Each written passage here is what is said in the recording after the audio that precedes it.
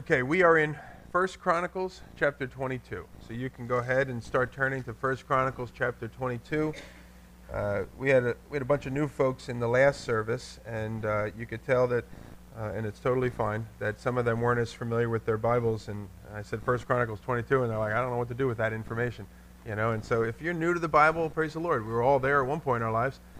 Turn to the front. There's a table of contents, just like any other book you've ever read, and it'll tell you where this book called First Chronicles starts. And we are in the 22nd chapter of that particular book. Now, when we were last together, we had been studying, as I said, I didn't say it, but First Chronicles 21. And in that particular chapter, David commits a great and a grievous sin, the Scripture says, against the Lord. And in doing so, the judgment of God is heavily upon him, and it's heavily upon the nation of Israel. And that brings David to a place of brokenness, and that brings David to a place where he is desperate for the mercy of God. He deserves the judgment he is getting. As we saw, the nation of Israel deserved the judgment they were getting, and they were desperately in need of the mercy of God. And so David went to the place of the mercy seat, and he cried out to God, is there any way you could forgo this judgment? And God, as is his nature and his character, he showed forth his mercy. And it was in that place, as we read in the first verse of chapter 22, it was in that place that David said, here shall be the house of the Lord God, and here they offer a burnt offering for Israel. That's the place where the temple would go on to be built. Now, it was in David's heart for a long time to build a permanent structure for the Ark of the Covenant. Way back in chapter 17, he had said to his buddy Nathan, the prophet, he said, I want to build a building to God. I live here in a beautiful palace that the neighboring kings provided all sorts of luxuries for me to live in. And just 100 yards away on the top of that hill over there, the Ark of the Covenant is under a tent, under a canopy. This is not right. And David said, I want to build this temple. And Nathan at the time kind of just jumped in. He said, yeah, great idea, do it. And then God kind of said to Nathan, no, you know, that's not part of my plan. I don't want David to be the one building it, and so on. And he had to go back and he had to explain that to David. Well, here we are now, a number of years later. David had wanted to build this temple, but was told he couldn't. But somebody else could later down the line. And let's read verse 2 and following. It says, now David commanded to gather together the resident aliens who were in the land of Israel, and he set stone cutters to prepare dressed stones for building the house of God. David also provided great quantities of iron for nails for the doors of the gates, and for clamps, as well as bronze in quantities beyond weighing, and cedar timbers without number. For the Sidonians and the Tyrians, they brought great quantities of cedar to David. Verse 5, for David said, Solomon my son is young, he's inexperienced, and the house that is to be built for the Lord, it must be exceedingly magnificent, of fame and glory throughout all the lands. I will therefore make preparation for it. So David provided materials in great quantity before his death. So as we read in 1 Chronicles 17:1, David wanted to build a house.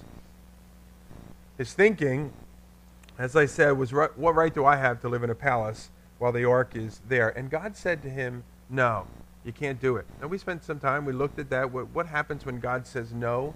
Especially when you know that this desire is good. I'm not trying to do this so I could become famous. I don't want it to be David's temple, you know, or something like that. Nothing with my name on it. I don't want to be famous. I don't want to have the glory. I don't want people to remember me. I'm not trying to do it to earn God's favor. I just want to do this thing for the Lord. And God says to him, no. And it's hard when God says no in our lives. As I said during that study that we looked at, I think it's harder when God says no, but he doesn't say why. Or you can tell me no, but just explain why so I can at least process this thing as I leave from here. And sometimes God tells us why, other time he doesn't. And David did his best. At that time, God never told him why, and David did his best to trust. And he went away, and we read his prayer, the Psalms and so on, he just sort of left it there with the Lord. So I don't fully understand, but I'm going to trust. And rather than focus on what God wouldn't let him do, he focused on, as we said, what he could. What could David do? David could ensure that there was peace during the days of his son Solomon. And so we saw in chapters 18, 19, and 20 how hard David worked to earn the peace that Israel would enjoy during Solomon's day. David could develop relationships with the neighboring kings, Tyre and Sidon, for instance. And it was those nations that provided the necessary building materials that Solomon would go on to use. David could determine that rather than consume all of that wealth that he had acquired, the gold, the silver, and so on himself, that he could leave that wealth and pass that on to his son to be used for the building of the temple. So in 1 Chronicles 22:5, it says David provided materials in great quantity before his death. And there's a great reminder for us that when God says no to a particular thing in our lives, we realize, you know what, I'm just a piece of this puzzle, as Natasha shared. I'm just a piece of this puzzle of advancing the kingdom of God. And as David, we don't focus necessarily on what we can't do, but rather we focus on what God will allow us to do. Secondly, we labor unto the Lord. You know what, Lord, this is your work, not for my glory. And so no one is ever going to mistake this and call it David's temple. Later on, people refer to it as Solomon's temple, but David doesn't care because he's laboring unto the Lord and not unto himself. It's for God's glory. And then finally, similarly, David doesn't care who gets the credit as long as the temple is built and the name of the Lord is exalted. I like what Paul says in 1 Corinthians chapter 3. He says, I planted, Apollos, that's another fellow leader of the day, Apollos watered, but God gave the growth. So neither he who plants nor he who waters is anything, but only God who gives the growth. He who plants and he who waters are one, and each will receive his wages according to his labor, for we are God's fellow workers. It doesn't really matter who is planting, who is reaping, as long as God is getting the glory, is how Paul approached things. And I believe that's what we see, how David is approaching things here regarding the temple. To God be the glory. Now look at verse 6 as we continue. Verse 6 says, Now he called for Solomon his son, and he charged Solomon to build a house for the Lord, the God of Israel. David said to Solomon, My son, I had it in my heart to build a house to the name of the Lord my God. But the word of the Lord came to me, saying, You have shed much blood, and you have waged great wars. You shall not build a house to my name, because you have shed so much blood before me on the earth. Now, as we learned, David wasn't originally told why. He just had to go away trusting. But then God eventually did reveal to him why, as it says here, is because he has been a man of war. He goes on, he says, Behold, a son shall be born to you, who shall be a man of rest. I will give him rest from all his surrounding enemies, for his name shall be Solomon, and I will give peace and quiet to Israel in his days. The word Solomon means peace. He shall build a house for my name. He shall be my son, and I will be his father, and I will establish his throne in Israel forever. So God eventually does inform David. Now, one of the things that I have found in my life, I've been walking with the Lord since 1988. He's trying to walk with him closely since 1988. And during that journey with the Lord, there have been many times where God has said no. Initially, and quite frankly and honestly, maybe God has said no to you many times. Initially, always, I struggle with that. I walk away from that and I think, you know what, God, I don't like you. I don't like you would do that to me. Don't we have some deal that, I agree to follow you and you do whatever I want and need, kind of thing? I don't really feel comfortable with this situation here. But one of the things that I'm coming to discover, sometimes it takes a month, sometimes it takes 6 months, sometimes it takes a year or whatever, but almost always God will later on bring me on the backside of things when he said no to this, and that meant I had to go down this particular path, and then I'll look on the backside of it and I'll say, you know, God, I am so glad you said no to this over here. You knew what you were doing, and I was kicking and screaming, and I'm sorry. And I'm a little embarrassed about that now, Lord. Would you forgive me? What we also know, though, is sometimes God never gives us a reason. And you'll never know until you get to heaven. And growing in faith is learning to trust. Whether the reason is presented or ever will be presented or not, it's learning to trust that God knows best, that he can be trusted, and he will take you through and he'll provide. So David here was told no. Now notice verse 7. David calls Solomon, and he says to him, now God later on revealed to me the reason why I couldn't. He said, because I'm a man of war, you're going to be a man of peace. And the nation of Israel during your administration is going to enjoy a period of peace.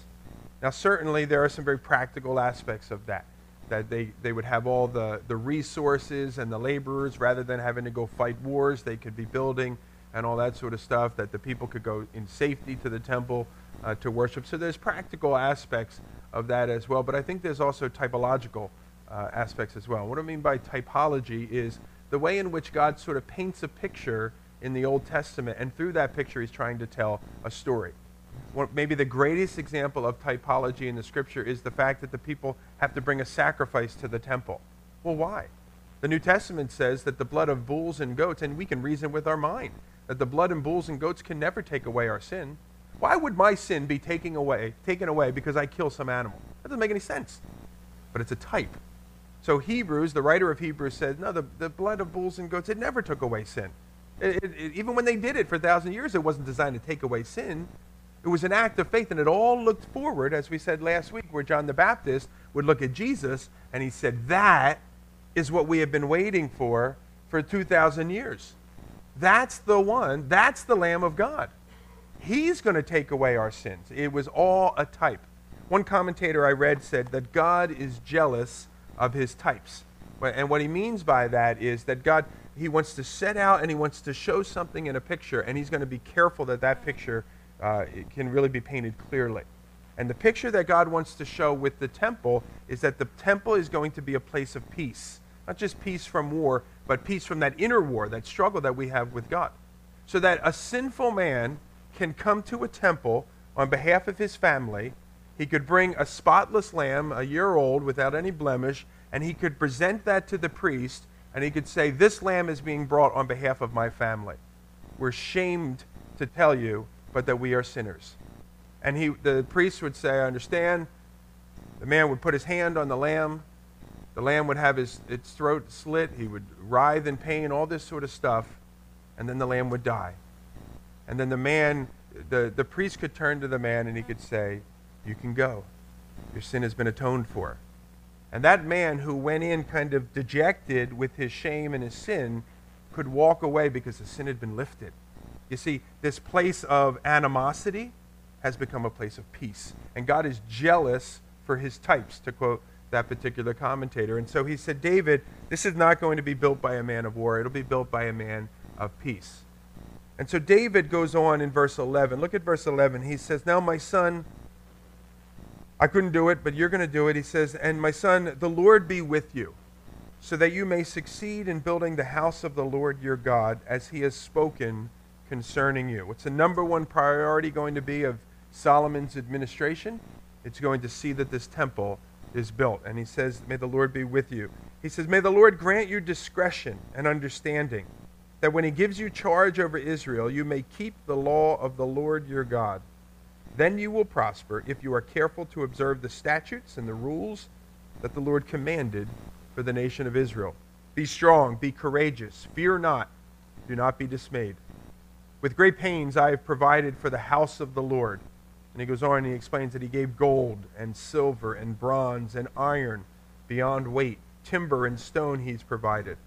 And he says, and you're going to need to get even more of these things. He went on, you have an abundance of workmen. You have stone cutters and masons and carpenters and craftsmen without number who are skilled with working with gold, silver, bronze, and iron. Solomon, arise and work. The Lord be with you. So David's instructions to Solomon, I find four of them really here. And they begin with, he says, with Solomon, and that the Lord would be with him and grant him discretion and understanding. Look at verses 11 and 12. My son, the Lord be with you.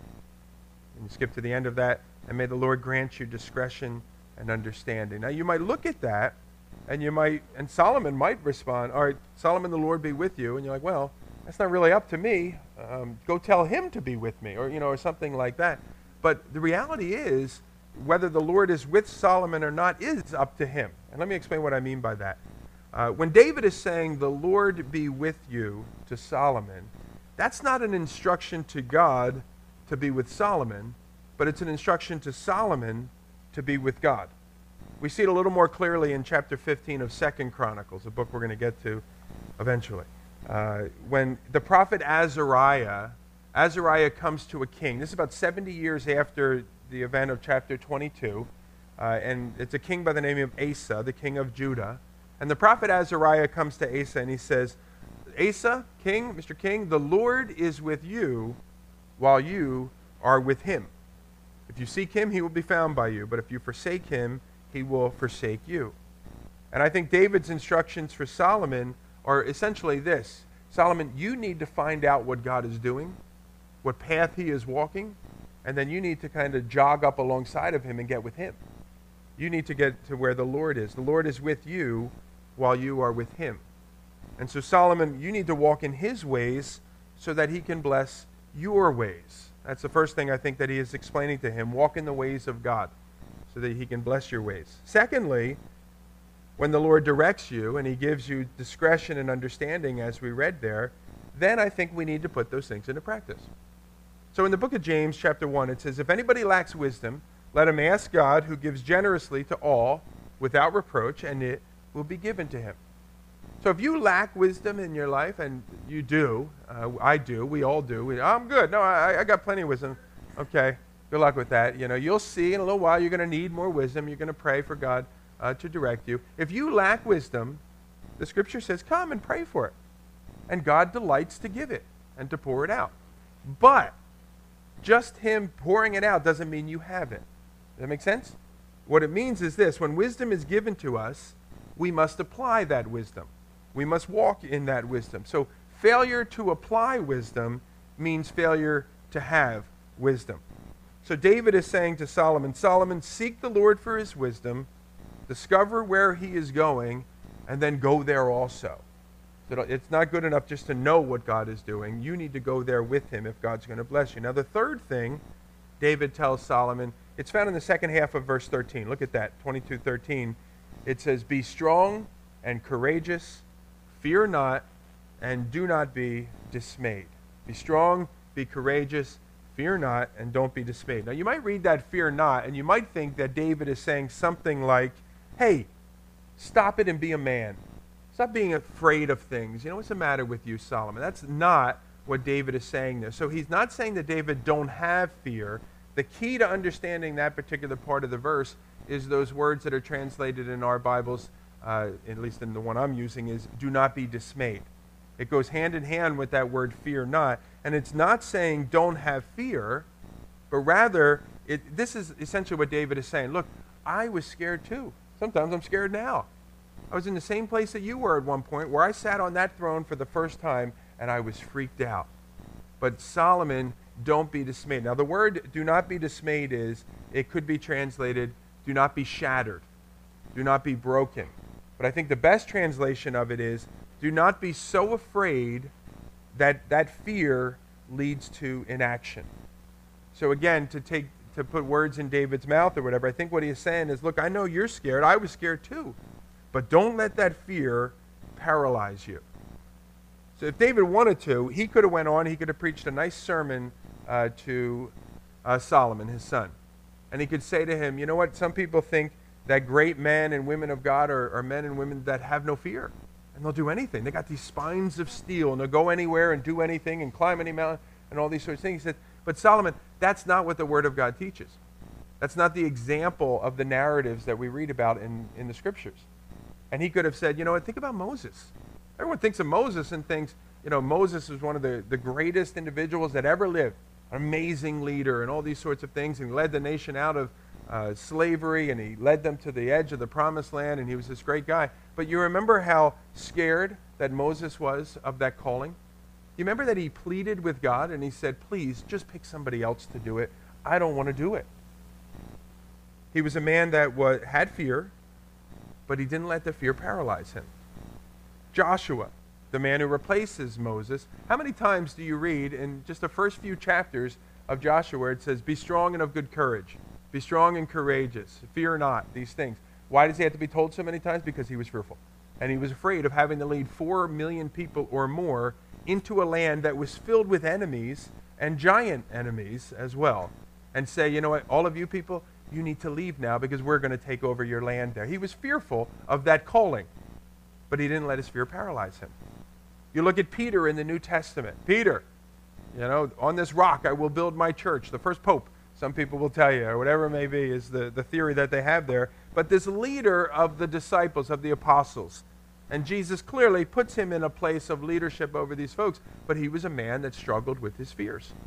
And so the night that Jesus is being brutalized and beaten, and the day before he's about to be crucified, Peter has the opportunity to step up and at least say, I'm with that guy. He didn't necessarily have to go and stop it and try and take on all the Roman soldiers, but at least he could say, I'm with that guy, he's my friend. But when people say to him, when a little girl says to him, do you know him too? Peter says, I don't know the man. And the scripture says he says it with cursings to emphasize the reality of his statement. He was a man that had fears, but he did not allow those fears to paralyze him, and he went on and he accomplished great things unto the Lord. You look a little bit later when the Apostle Paul is writing to one of his proteges. He's writing to Timothy, and we have it in the book of 2 Timothy there. And Timothy was a young man. Paul was probably close to 60. Timothy was around 30, and Timothy is given this charge to lead the people of Ephesus, essentially serving as sort of the bishop, if you want to use that term, of the various churches that were in that community. He was the pastor to the pastors, but he was a young man in his day. And Timothy struggled with fear. We see that in the writings of 1 and 2 Timothy. And Paul would say to him in 2 Timothy 1, he says, Timothy, I remind you, fan into flame the gift that God has given you through the laying on of my hands. For God has not given us a spirit of fear, but of power and love and of a sound mind. So Timothy, I'm not telling you don't be afraid, but don't give in to that fear. And rise above that. Let God work through you and use you despite that. Don't let it paralyze you. I think sometimes we make the mistake of thinking that great men and women of God are impervious to fear. That nothing makes them afraid, nothing makes them kind of scared, nothing causes in their mind to go forth. I don't think I want to talk in this situation. I'm too nervous. But man, they just go for it, and I wish I was more like them, but I'm not. Somehow God has gifted them to do this great work. He's given them, as I said, that spine of steel, and they never chicken out. Well, the example of Scripture and the example of history is that that's not the case. That these men and women that have accomplished great things for God, they had fears, but they didn't let those fears overcome them. I came across an article. This is written by a lady named Katie Medrano, or Katie maybe, I guess. And it's entitled, The Top 10 Strong Human Fears. And it's based on a study she did of cultures around the world, whether it's an advanced culture, lots of money and lots of education or whatever, or it's a not so developed culture, whatever it may be. What she came to discover is that there are common fears, no matter where you live and when you live, that a culture will struggle with. Let's see if, I don't know how scientific it is, but I think it resonates, and there seems to be some truth here. So take this as you will. See if some of these are fears that you've experienced or observed. Number one fear, or this would be number 10 actually, I guess, would be the loss of freedom. That somehow something's going to happen and you're going to be thrown into a prison or a cell of some sorts. That would freak me out, and not on a daily basis, but nonetheless. A fear of the unknown. How many people fear going into the unknown? Fear of pain. That's why I didn't run as hard yesterday as I typically do in the Nativity Bowl, is my fear of pain. I wanted to wake up this week and not so painful. Fear of disappointment. Fear of misery. Fear of loneliness. That would be number 4. The fear of being alone. 3 and 2, I don't know. 2 and 3 and 4, whatever it is. Ridicule and rejection. Number 2 was the fear of death. And then Miss Madrona said an interesting thing. She said that the number 1 fear common to man anywhere in the world is the fear of failure. Isn't that interesting? The fear of failure. And I think David could have gone on the internet and quoted this study to his son Solomon. And he could say, you know what, Solomon, look, everywhere around the world, fear is normal, Solomon. But not letting it paralyze you, that's what separates the great men and women. And particularly in our instance that we're talking about is the great men and women of God.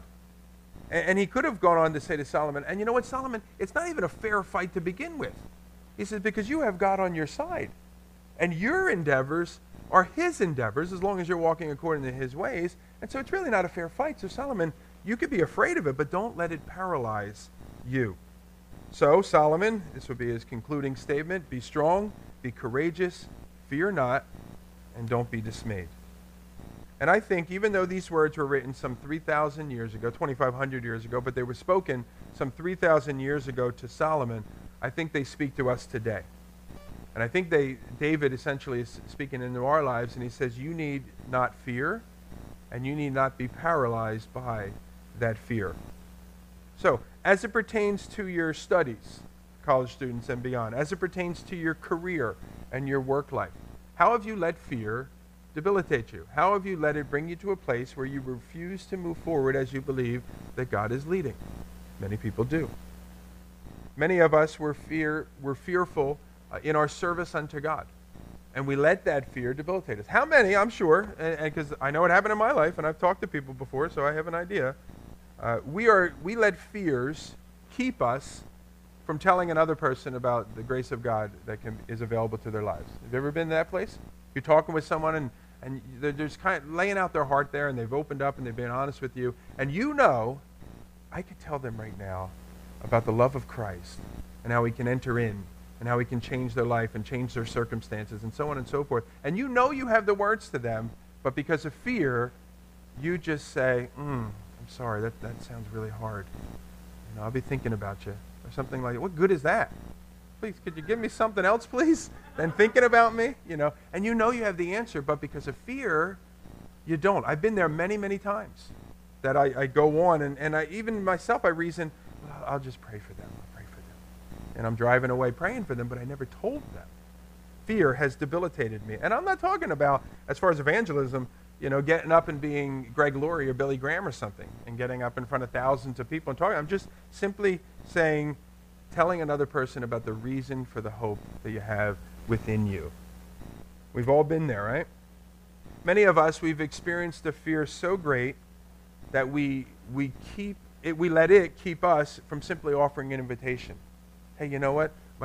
My church, we're having this concert. You should come. We'd love to have you. We're doing a Christmas Eve service. You should come. We'd love to have you. I'd love you to join with me on a Sunday morning. But we're fearful, and we let that fear keep us from inviting someone that we know would benefit from attending.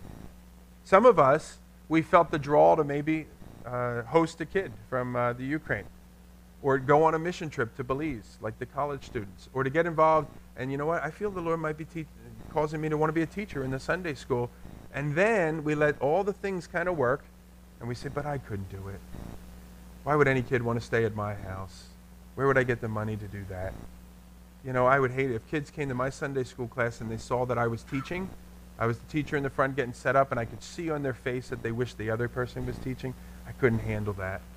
I have nothing to say to people. I try to prepare a study, and it would come out dumb. You know what? I just won't do it. And what we do is we let fear paralyze us, and we never move forward because of that fear. It's very sad. It's unfortunate. And if you want to go personal in our walks with God, how many of us, God has done a work in our heart? He's putting his finger on an area of our lives, and he's saying, I want to do this. I want to change that. I want to mold that. I want to conform this or transform this into my image. And we receive that from the Lord. We know that God is right. We know it would be good. But because of our fear, we refuse to submit to what God is doing in our lives. Our fear of how we will ever get by in life, for instance. This is the way that I have always done it. It kind of works. I get through. I know God wants to do a different thing in me, but I'm just afraid of that unknown. And so, no, we don't submit. Maybe some of us, God is saying, you know what, this relationship that you're in, not a good one. It's bringing you down. That friend, that boyfriend, that girlfriend, whatever it may be, it's bringing you down, it's hurting you. I need you to break that off. But you say, well, I need to have somebody in my life. And what if I break that off and nobody ever comes along again? I'm afraid of what that looks like, God, and so we don't. Maybe for some of us, we deal with life. We say things like, man, when I get home, I just need a drink. Well, I would say to you, if you are saying, I need a substance, that's not good. That's not good at all. And if the Lord is saying, I want you to put that out of your life. And you say, well, I don't know how I'll get by. I don't know how I'll live without that thing that I turn to give me my strength or to get me by and all this sort of stuff, and you refuse to do anything about it, then that fear has paralyzed you. David's message to us is God's message to us. It's the same one that he spoke to Joshua in Joshua 1:9 when Joshua was called to lead the people, and he said, be strong and be courageous.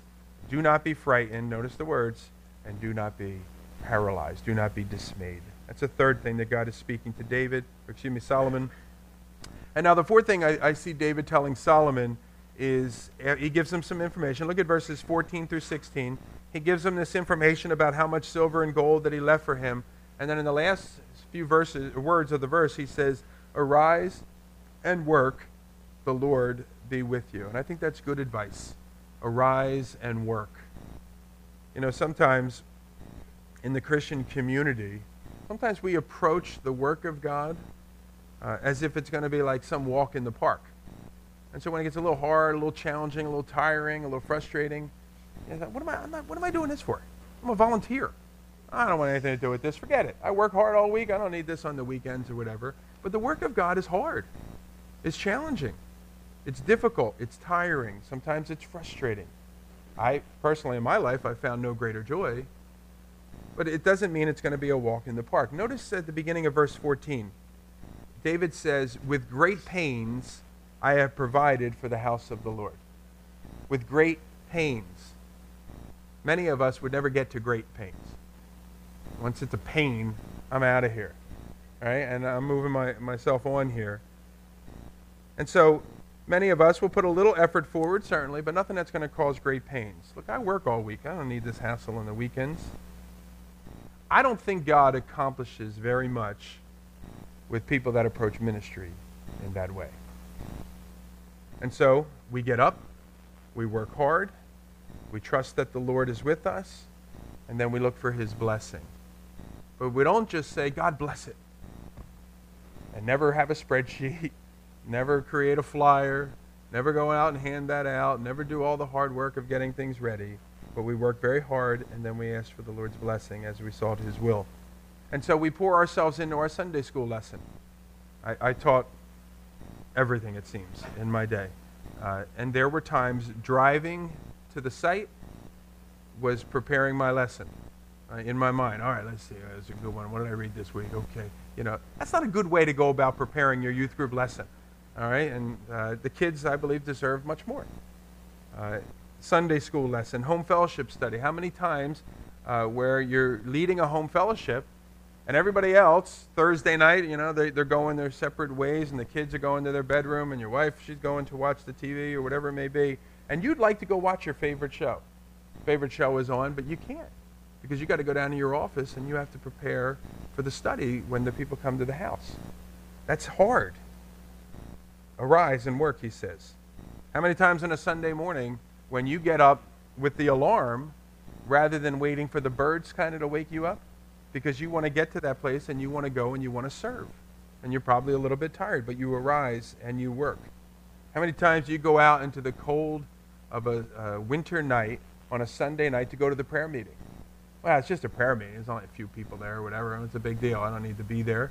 But you get up and you go anyway. Or how many times have you rationalized, well, you know what, I'll pray during the commercials, you know, or something like that. And you stay home and you pray there. Ministry is sacrifice. And ministry is hard work. It's a great work, but it's a tiring work nonetheless. And we know, look, we all know that God can accomplish anything he wants without us, but God chooses to work through us. And it seems to me that he chooses to work through those that pour themselves into the ministry. And so I'd encourage you, the ministry that God has for you, pour yourself into it. Don't just give the scraps, but give God your best. Serve him well. Now, it continues in verse 17.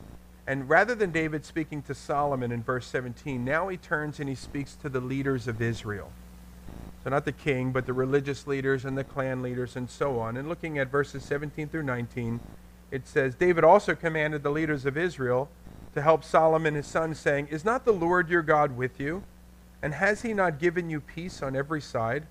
For he has delivered the inhabitants of the land into my hand, and the land is subdued before the Lord and his people. Now, set your mind and your heart to seek the Lord your God. Arise and build the sanctuary of the Lord God, so that the ark of the covenant of the Lord and the holy vessels of God may be brought into a house built for the name of the Lord. So David is saying now to these leaders, look, this isn't just going to be Solomon's work, but this will be all of our work. The Lord delivered this land for this people, for the people of God, and they're all going to be involved in this particular process, for 22:18. And if you look at 22, verse 19, it's those people that are going to be doing this work that David is instructing to come alongside of Solomon. So again, it's not the work of one man, but it's the work of many men. And he says to that group of men and women, he says, this is what you need to know. Since you're going to be busy about doing the work of God, it's very important that you, number one, you set your mind and your heart to seek the Lord. See that there? And then following that there, and then you go and you build. And I think that's very, very important, the order of things. Number one, seek the Lord. then go and serve the Lord. We seek the Lord first, and then we serve the Lord out of the overflow. And unfortunately, I think what happens in the church and in the Christian community is that we get so busy trying to do things that something's got to go. All right, I could quit my job. All right, that won't work because the family likes eating and stuff like that. Okay, so I can't get that. And I could stop this thing. No, I enjoy watching that. I can't stop that. And so as we have to cut something out of our lives, what we cut out of our lives is the seeking of the Lord. And we continue to do all the service, and we're running around, and we're doing all sorts of things, but we've never met with the Lord in the longest of times. And what begins to happen is our service is then becoming out of an obligation as opposed to coming out of a relationship. Our service unto the Lord has to come from the overflow. And so we must seek the Lord first. I think Satan would love to get every one of us so busy in the service of things that there is no time to pull back and to stop and to seek him. And it's when we don't do that that we begin to drift in our relationship with him. And before long, our service will be meaningless. And quite honestly, it'll be useless. And we'll get some things done here, but it's never going to have a lasting effect on a person's life. So we must be a people that are continually seeking the Lord. You remember in the book of Revelation, which we did a little while back, a year or two ago now, as we were studying the book of Revelation, we came across that church, the first church that is listed there. And you may recall during our study of the book of Revelation, we looked at those 7 letters to the 7 churches. And one of the things that we said is there was a real church that lived in that day that had that particular problem. But in a way, it's also a type of things as well. And it kind of speaks of the eras of church history. And I wouldn't write that down as Bible necessarily, but you look at it and you're like, that is interesting how that is. And there has been sort of cycles in church history from the days of Christ. And you take these churches, and the very first church is sort of that first cycle of history. And that was the church that they sort of began to drift in their relationship with God. The passage says, look, I see your works. I see the many things you're doing. You guys are busy, and that's great. But there's one thing I have against you. You've left your first love. That's the struggle. That's the danger for us as first-generation Christians. I decided I'm going to follow Jesus. I'm a first-generation Christian. That's my danger, is that I will get so busy in my works unto Christ that I will drift away in my relationship with Christ. David says to these leaders and to Solomon, never forsake the seeking of the Lord and pursuing the intimacy of relationship. You will seek me and you will find me when you search for me with all your heart, the scripture says. And then the service comes as an overflow. Let's pray. Father, Lord, I know that you've given all of us, Lord,